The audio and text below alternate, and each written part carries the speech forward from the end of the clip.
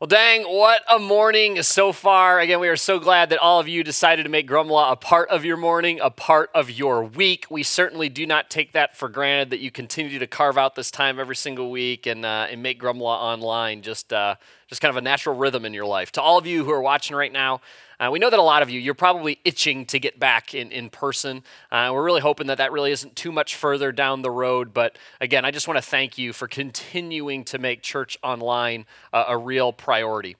It would be so easy during this season to take a rather large step back in our spiritual journeys. And I want to commend all of you on continuing to fight for this time. On continuing to say no, like we're going to make sure we get in front of our laptop, our phone, our computer, whatever that looks like, and we're going to make, again, church online a real priority. My prayer continues to be that once we're back in person, I and the rest of the staff, we're kind of looking around going like, dang, these people are like more spiritually fit than ever before, where we come back actually stronger, not weaker. Because the reality is that these Sunday mornings, and I've said this over and over again, this 1 hour a week here on Sundays, whether it's in person or online, it's never going to be enough to truly build a relationship with Jesus. The building of a true relationship with him, that comes about when we intentionally seek after Jesus every single day. And I've really been so encouraged over these past couple of months in particular to receive so many messages, so many texts, so many calls from people letting me know that they're actually doing just that. That they're like, man, I finally dusted off and I'm starting to read that book, the Bible, and just reading about the life and the teachings of Jesus. I'm spending some time every single day just talking and sharing honest feelings with Jesus. And they share these like revelations with me that they're like, yeah, and it's crazy. I feel closer to God than ever before. It's like, yeah. That's kind of why we tell you to do this. Like, that's why that daily encounter is so important. And so to all of you that have been doing that, keep it up. If you haven't making that a priority, it's never too late to start that, to just start fighting again for that daily time with Jesus. Well, we're continuing in a series today. In fact, we're actually heading into part 4 of 5 titled Didn't See It Coming. Because every single one of us who are watching right now, whether you're young, whether you're old, whether you're Christian, whether you're just kind of exploring, black, white, we all throughout our lives, we're caught off guard. We're hit with surprises that we just did not see coming. And what are we supposed to do with those types of seasons, those trials, those perceived setbacks? How are we supposed to react? Now, as I've been saying throughout the series, fortunately for all of us, this is certainly not a new 21st century phenomenon for human beings. People have been dealing with this apparently since the beginning of time, since the dawn of man here on earth, which, by the way, as a result, has led some of you to have that view of God, that God is a God of surprises, that he almost takes like this strange pleasure in catching you off guard. But as I think you've probably likely already seen throughout this series, that really could not be further from the truth. And so since this isn't really a new predicament that people find themselves in, we've been looking at some of the lives of real people who really walked the earth that we read about within the pages of this book that we call the Bible. We've been learning about how these individuals in these, didn't see it coming moments lean into God rather than away from him. And as a result, they use their faith, the same faith that is available to every single one of you who are watching, and God's power to their advantage, but also to the advantage of the people around them. If you haven't been here for every single week of the series, I'd really, really encourage you to catch yourself up at grumlaw.com/messages. You can listen to the messages there. You can watch the messages there. Or as always, you can find us under Grumlaw Church, wherever it is that you happen to grab your podcasts. Now, one of the interesting things about these didn't see it coming moments, these seasons in life, is that it exposes things about us that deep down you already knew were there, but maybe it wasn't quite as evident to the people around us. I've heard this said over and over again in a lot of different ways, but in a crisis, your weaknesses become even weaker and your strengths become even stronger. Those weaknesses become more obvious as well as your strengths. Those become more obvious as well. Let me give you a very practical example from my own life. At the beginning of this lockdown, at the beginning of this whole pandemic, whatever you want to call it, when the situation was literally evolving minute by minute, And as soon as we made one decision for the church, it felt like in the next we were going back on what we had just said. In fact, on like the Friday when our whole state basically shut down, we had initially, sent out a video that was like well shot, well edited by our videographer. And it was like, hey, we are definitely staying open. And it wasn't like an hour later that we were like, nope, we're not doing that because that would just seem reckless at this point. And then I'm like shooting this shoddy video like in my bedroom with my iPhone with like my kids yelling in the background. Like we really didn't know how to react, right? Because the situation was just changing constantly. And that obviously wasn't unique to just the church. I mean, that was all of us. Needless to say, for me, it was a little bit stressful. Well, I'm already a very impatient person. And in the midst of this, I did not suddenly become more patient. No, that weakness only became more visible to the people around me. I really don't know how my wife put up with me for that first week, but I'm just being honest with you, just kind of confession here. For that first week of COVID and this pandemic, I was such a loser of a husband and a father because I would come home and just be like this most impatient, quick-tempered version of myself to date. I literally had this moment where I just kind of like stopped myself in my tracks. I got on my knees. I apologized to God. I apologized to my family. And I just said, God, I refuse to continue living like this. God, will you please take over? I want my family. I want the people who are closest to me to see a whole lot more of you and a whole lot less of me. My weaknesses got weaker and my strengths got stronger. Another thing that a crisis, these didn't see it coming moments, these surprises greatly expose are insecurities. Those insecurities that, again, they've always been there, but in a crisis, they just kind of become more glaring, far more apparent not only to you, but again, the people around you. A common theme that I hear from people over and over and over again, and this is definitely even pre-pandemic, is that there's a lot of people that are fearful, that they're insecure regarding the future specifically, where their child's going to go to college, what their child is going to be taught in the public school system, job security, that raise, that promotion, the health of a loved one. And when faced with a didn't see it coming moment, don't those insecurities become even more obvious to the people around you? Again, many of you parents already had insecurities surrounding the education of your children, and then COVID hit. And suddenly, you were now a teacher. That insecurity has now been exposed to everyone that you know. And that's the truth about uncertainty. Uncertainty exposes insecurity. And unfortunately, we've been preconditioned just as people to bury that insecurity, to almost pretend like these insecurities do not exist. Because insecurity, society would tell us, means that you are weak, that you don't have what it takes. So just kind of shove it down into that hole that it came from, and maybe it will just go away. But come on, to all of you who are watching right now, how does that turn out? Does it really just go away? Does ignoring the insecurity or insecurities just solve the problem? Not likely. And for far too many of us who are watching right now, our insecurities end up defining, and as much as you might not want to admit it, controlling our lives. That, to all of you watching right now, is not the plan that God has for you. And this morning, we're going to look to the story of a guy who I'm sure all of you have at least heard of, a guy who went by the name of Moses, a guy who had some insecurities, a man who, like all of you watching, could have had his entire life defined by those insecurities. But God had different plans, just like he has different plans for all of you watching right now. Now, a little bit of background here.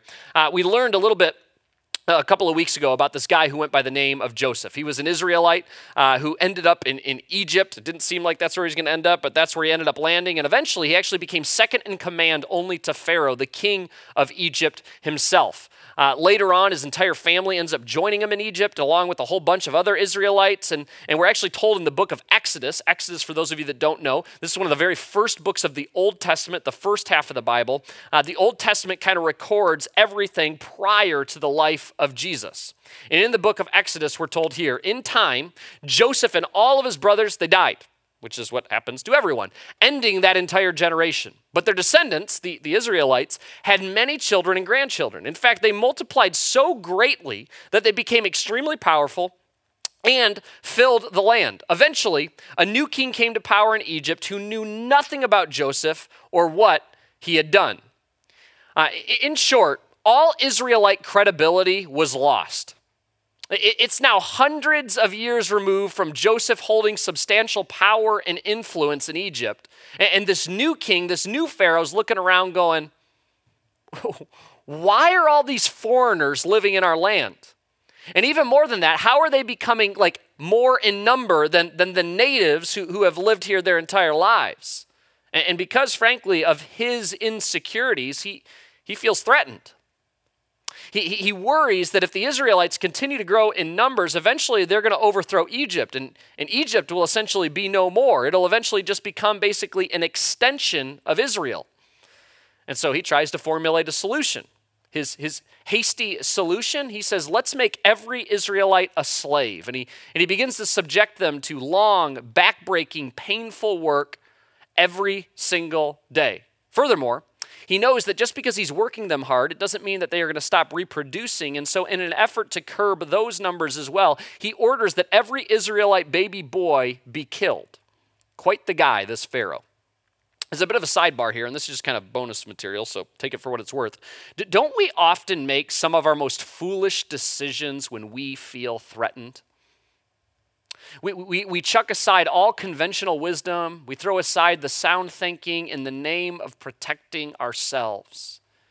And ironically, those brash decisions that were made to quickly solve what we perceive to be as a problem end up being our undoing. It's exactly what Pharaoh's doing. He's making these brash, not really thinking through these decisions, not thinking through the long-term ramifications. And it's actually because of this edict to kill every Israelite baby boy that a resourceful Israelite mother places her baby boy in a basket in the Nile River.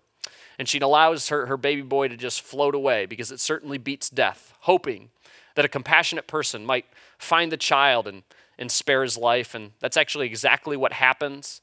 In fact, the compassionate person that ends up scooping up this child is actually an Egyptian princess, none other than Pharaoh's daughter. And she raises this Israelite boy as her own. This lucky boy who survived everything that Pharaoh was throwing at the Israelite boys. Anybody know his name? Those of you who grew up in church, you know. Moses. Think of God's sense of humor here. Rather than Moses being killed by Pharaoh, he instead lives in the very home of Pharaoh for 40 years as an adopted Egyptian son. Now, I'm going to kind of quickly summarize this next section of Moses' life because there's no chance I can, adequately talk about every detail of his life in a 30-minute, message here. But I would challenge you, as I've been challenging you throughout this series, make sure you go and actually read here in Exodus for yourself because, again, I promise you, I am going to leave out a whole lot of stuff. But we fast forward to 40-year-old Moses. And one particular day, he's walking around outside, and he witnesses an Egyptian beating on an Israelite slave. He knows his roots. He knows that he is an Israelite. And we know that also Moses, through the readings here in the Bible, that Moses can have a quick temper. He can be a rather angry guy. And so he has his blood kind of boiling as he watches his fellow man being beat on, and he goes over and he intervenes, and he starts to beat on this Egyptian. In fact, he beats him so violently that we're told that he kills him. He buries the body, hoping that he kind of covers it up. And the next day, actually, he sees two Israelites fighting. And this time, he doesn't kind of violently approach the situation. He goes in and he tries to play the role of peacemaker. He's like, "Whoa, you guys, stop fighting with one another. The Egyptians, beat on you guys enough. Don't need to be fighting with one another." And one of the men replies to Joseph, "Who appointed you to be our prince and judge? Are you going to kill me as you killed that Egyptian yesterday?" Now Moses is scared because he's caught. And if the Egyptians find out that he murdered a fellow Egyptian, he's going to be in a lot of trouble. There will essentially be a bounty on his head. And so what does he do? Turns out he does what so many of us do when faced with the consequences of our behavior. He runs. And he runs. And he runs. He runs hundreds of miles away, all the way to Midian, where he would live for the next 40 years. He settles in Midian. He marries a Midianite woman. And I'm sure he supposes that this is where he is going to spend the rest of his time here on earth. Well, 40 years later, when he's living in Midian, one day he's out tending his father-in-law's flocks, and he comes across a burning bush. But for some reason, the bush itself isn't burning up. So not terribly unusual in this desert heat to see something burning. What is unusual is the fact that the twigs and everything that makes up the bush, like nothing's happening. It's not crumbling. The flame's not going out. It's kind of like the fireplaces that so many of us have in our living rooms with those fake logs. The flames keep pouring out, but the logs don't end up getting burnt up. And so naturally, Moses, he's curious. And so he goes in for a closer look. And it's at this point, it says, when the Lord saw Moses coming to take a closer look, God called to him from the middle of the bush. Moses, Moses, God says. Here I am, Moses replied. Do not come any closer, the Lord warned. Take off your sandals, for you are standing on holy ground. The fire wasn't making this area holy. It was the presence of God that was making the ground holy. God continues, he says, I am the God of your father, the God of Abraham, the God of Isaac, and the God of Jacob. When Moses heard this, he covered his face because he was afraid to look at God. Moses, in this moment, he recognized the difference between him and God. He recognizes that God is of infinite qualitative difference between you and I. He recognizes the vast difference between God and mere human beings, that God is great, that God is superior. I don't want us to miss this. God will not compromise his character for us. God will not compromise his character for me. He is not going to compromise his character for you. He does not compromise his holiness, his greatness, his power, his capacity. He is the creator of the universe. He sustains and he holds the universe together and therefore is not surprised by our sufferings. He is not surprised by our difficulties. In fact, he is great and he is sovereign over all of it. Which I think as Jesus followers ought to bring us hope. Especially when we consider that in light of what God says next. It says, then the Lord told him, I have certainly seen the oppression of my people in Egypt. I have heard their cries of distress because of their harsh slave drivers. Yes, I am aware of their suffering. He hears their cries. He hears your cries. He has tremendous compassion for those who cry out to him. In fact, so much so that he continues, he says, so I have come down to rescue them from the power of the Egyptians, and lead them out of Egypt into their own fertile and spacious land. God is saying, I am here, I am near. I am here, I am near. Look, the cry of the people of Israel has reached me, and I have seen how harshly the Egyptians abuse them. God wants Moses to know, and subsequently all of you who are watching right now to know, yes, I am great. Yes, I am superior, but I'm also good. God is great and powerful, but he's also gracious and kind. He's all-knowing, he's all-powerful, but he's also incredibly personal, incredibly compassionate, incredibly loving. He cares about every single one of you who are watching right now so much. And I think to a certain extent that would have been somewhat difficult for Moses to believe, especially in light of what he knows is happening right now to his fellow man.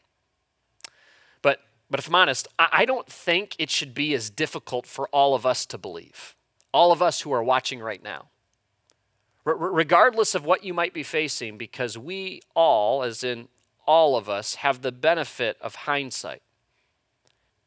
We all know that God is so kind, so compassionate, so loving, cares so much about us that he gave his one and his only son for you, for me, for all of us. That is how far the goodness of God goes. So he says, now go. Go, Moses, for I'm sending you to Pharaoh. You, Moses, must lead my people Israel out of Egypt. God chooses Moses, not the other way around. And to all of you watching right now, that there isn't anything special about Moses. That there is nothing special that makes him qualified to do what God is asking of him. It is just that. It is a calling. God, all throughout history, we've seen that throughout this series, and right up to our present day, he has this knack for choosing the unqualified, the ordinary, as his instruments to accomplish the extraordinary. I mean, look no further than Jesus himself. He leaves the earth, and he leaves the message that he had brought, the hope of the world, the gospel, in the hands of a bunch of fishermen and tax collectors, a bunch of nobodies. And I believe that God is incredibly intentional about this because by choosing the ordinary, by choosing the overlooked, it brings much glory to him, and it becomes ludicrous, absurd for any of us to try and take the credit. God becomes greater, we become less. God will not compromise his character for us. And so God gives him this charge. Moses, you're going to lead my people out of Egypt. How does Moses respond? It turns out he responds exactly how every single one of us would respond. It says Moses protested to God. He didn't just raise his hand, he protested. He said, who am I to appear before Pharaoh? Who am I to lead the people of Israel out of Egypt? He poses the same rebuttal to God not once but twice. He asks this question, who am I? My guess is likely the same question that you have asked of God at some point. If you've been following Jesus for any period of time, you've probably asked it in one form or another many, many times. That this question of who am I? God, are you sure that you have the right person? God, are you paying attention? Don't you know about my past? God, don't you know about my insecurities, my issues? God, not me. Surely you would be better off with someone else. Come on, I know every single one of us, we've been there before. God, who am I? You've got the wrong girl. You've got the wrong guy. Now, it's interesting when we watch God's response here. We would maybe expect some motivational speech, some 5-point message as to why Moses can do this. Maybe an inspiring Nike ad that's like, you got this. Like, you could do anything you set your mind to. That's what Nike ads sound like. But God answered with 5 words. I will be with you. Moses, I will be with you. No motivational speech. No, come on, Moses, you can do this. In fact, it's almost like God says the opposite. All of you watching right now, God is well aware of your shortcomings. He knows about your insecurities. He understands all too well how inadequate you may feel. He knows that you fall short. Come on, it's why he gave us his son. So he simply tells Moses, tells all of us, I will be with you. Moses is thinking, I'm going to screw it up. I'm not good enough.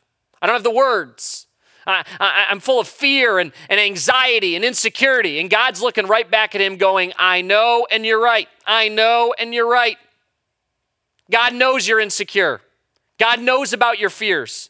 God knows you will, left to your own devices, screw it up. God knows you better than you know you, which is precisely why he is looking at Moses, which is precisely why he is looking at every one of us watching right now, going, great news. You don't have to rely on you. With all of your insecurity and all of your fear and all of your baggage, fortunately for you, I will be with you. You're right. Don't rely on you. You will screw it up. God is telling us, rely on me. We've been dancing around this throughout this series. Most of you watching right now, and unfortunately, even most people who would call themselves Christians, you never get past that question of who am I? You perpetually stop right there. You bury yourselves in doubt, in the unknown, our fears, our insecurities. And we never take any sort of a leap trusting that God is actually going to come through. Now, if you're not a Jesus follower, what I'm about to say right now, it's going to sound idiotic. It will sound certainly foolish, but one of the soundest pieces of advice that I've ever received from a mentor, and I remember this well, was just kind of talking to him about like, man, I really want to take my faith to the next level. I don't want to just be this lukewarm Christian. I want to be like all in. Like what advice would you give me? Like, what's my next step? And I'll never forget this, and hopefully you don't get hung up on the verbiage that he used here, but he said, Shay, constantly put yourself in situations where if God does not come through, you are screwed. Constantly put yourself in situations where God has to come through. As I've been saying throughout this series, isn't it not only possible, but likely that the reason that most people watching right now have never experienced God's provision and have never experienced God's power is because you basically have never put yourself in a situation where you actually need God to come through? That the reason that the supernatural never occurs in your life is because it's completely unnecessary. You, in basically every area of your life, you have a backup plan for your backup plan. I remember another time a mentor challenged me in regards specifically to financial giving. Like my wife and I were feeling pretty good about ourselves. Like every year we up that percentage a little bit more. And he said, Shay, unless you're giving, your financial giving, unless it's making you uncomfortable, you are not giving enough. I'm so thankful for the countless generous people that attend this church. But I doubt there are very few of us, and myself very much included, that are truly giving to the point where we're like, God better come through or we're going to be in trouble. So many of us stop every single time at who am I? Who am I? And the doubt and the insecurity creeps in. And we fail to ever truly, completely rely on God. We're not desperate. We don't really need him to come through. We must stop reasoning with our insecurities. And instead, we must change the subject. Rather than continuing to ask this question, who am I? We need to change the subject. We need to ask, who is God? Overcoming insecurity is not a matter of capacity. Overcoming insecurity isn't even a matter of circumstance. Overcoming insecurity is a matter of changing the conversation. Taking the focus off of who am I and flipping it to who is God. As long as it's about you, you are never going to step into the fullness of what God wants to use your life for. Confidence comes from certainty of God's presence and God's power, not in confidence that you're eventually going to be able to get over your insecurities, not confidence in yourself. No, confidence. It comes from certainty of God's presence, of God's power. And so as I wrap up this morning, I want to leave us with a simple question, and this isn't just like some cute way to close a talk. I really want you to wrestle with this. I want you to get out a journal. I want you to I want you to get this question and figure it out. What is God telling you to do? What's God telling you to do? And stop focusing on the outcome. Just focus on obedience. What is God telling you to do? And listen, I totally get it. God very rarely gives us the big picture. He very rarely reveals to us where he is leading us ultimately. He very rarely reveals to us the light at the end of the tunnel. He tends not to show us today how he will meet our needs tomorrow. Now, all he gives us is a promise. I think it's a pretty good promise. He just says, I will be with you. Now, by the way, we didn't really finish the story of Moses. Again, I would invite you to go and read it for yourself. Read through the book of Exodus. God uses him in some pretty incredible ways despite his insecurities. There's a reason that every single one of you have heard of Moses. But right now, again, that question, what is God telling you to do? For some of you, maybe it's a conversation with a neighbor. You've been feeling that nudge, that prompting. That's like, oh man, I think I need to go share my faith, invite them to church. For some of you, it's you need to start giving. You've handed every part of your life over to God except your finances. It is your last holdout. And you keep waiting for that right time when you get that next raise, that right moment. It's never going to come. You will continue to make excuses. It's time to just be obedient.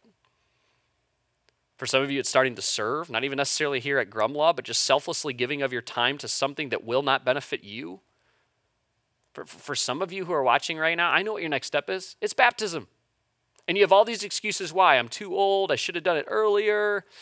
I don't want to have to share my story. It's excuse after excuse after excuse. But if you call yourself a Jesus follower, if you believe that Jesus came and he died on a cross for you, but that 3 days later he rose from the grave, you are called to be obedient. You are called to be baptized, to go public with your faith. You have no idea how your story, how God might use your story to impact others. It's as simple right now as pulling out your phone, text the word baptism to 810-510-0298. Take that step.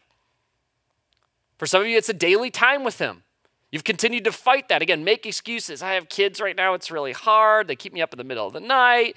I already have to get up so early. Oh, my days are just so long. It's like, okay, if you really want a relationship with Jesus, it's time to just make it happen. Wake up earlier. Stop watching as much TV. Put away your phone. Either he's a priority in your life or he's not. Some of you might be a career change. God might be asking you to sell something, get rid of something that's like, man, you kind of like it, but you don't really need it. Maybe God's just asking you just to give something away. You've probably sensed this throughout this series and throughout this season, but it's during this season that I've truly been feeling from God that he's telling me that I, as the leader of this church, need to be bolder. That to a certain extent, God's saying, hey, you need to start calling people out more rather than just continuing to coddle a lukewarm faith. But whatever that next step is, take it. Whatever God's prompting, nudging, pushing you towards, whispering about, yelling at the mountaintops about, do it. Get off the sidelines. I know it's scary. I know you're worried. But great news, God knows all about those insecurities, and yet he still wants to use you. And even better news, you don't need to rely on you. Instead, God asks, he pleads, he invites for you to completely rely on him, on his strength, on his power. And as you rely on him, his faithfulness, it's revealed. And as a result, your faith grows. Your confidence in God grows. And wouldn't you know it, that who am I, that insecure voice, it gets quieter and quieter and quieter. And the who is God, God is good, God is great, that gets louder and louder and louder.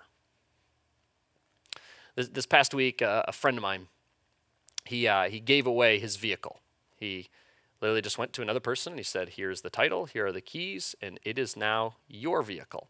Now, what made this even a little bit more curious is the individual that he gave it to, he didn't really need a vehicle. Like, he had a running vehicle, but there he was. He just still handed the keys and handed the title over to the person. And when asked why, like, okay, why did you do this? His response was very, very simple. Because God told me to. Because God told me to. Can we even imagine how our world would change if Jesus followers simply started saying yes because God told us to? That we needed nothing more than God told me to, so I'm going to say yes. That would transform relationships. That would transform marriages. That would throw our families upside down. That would grab the attention of communities. That would grab the attention of our world.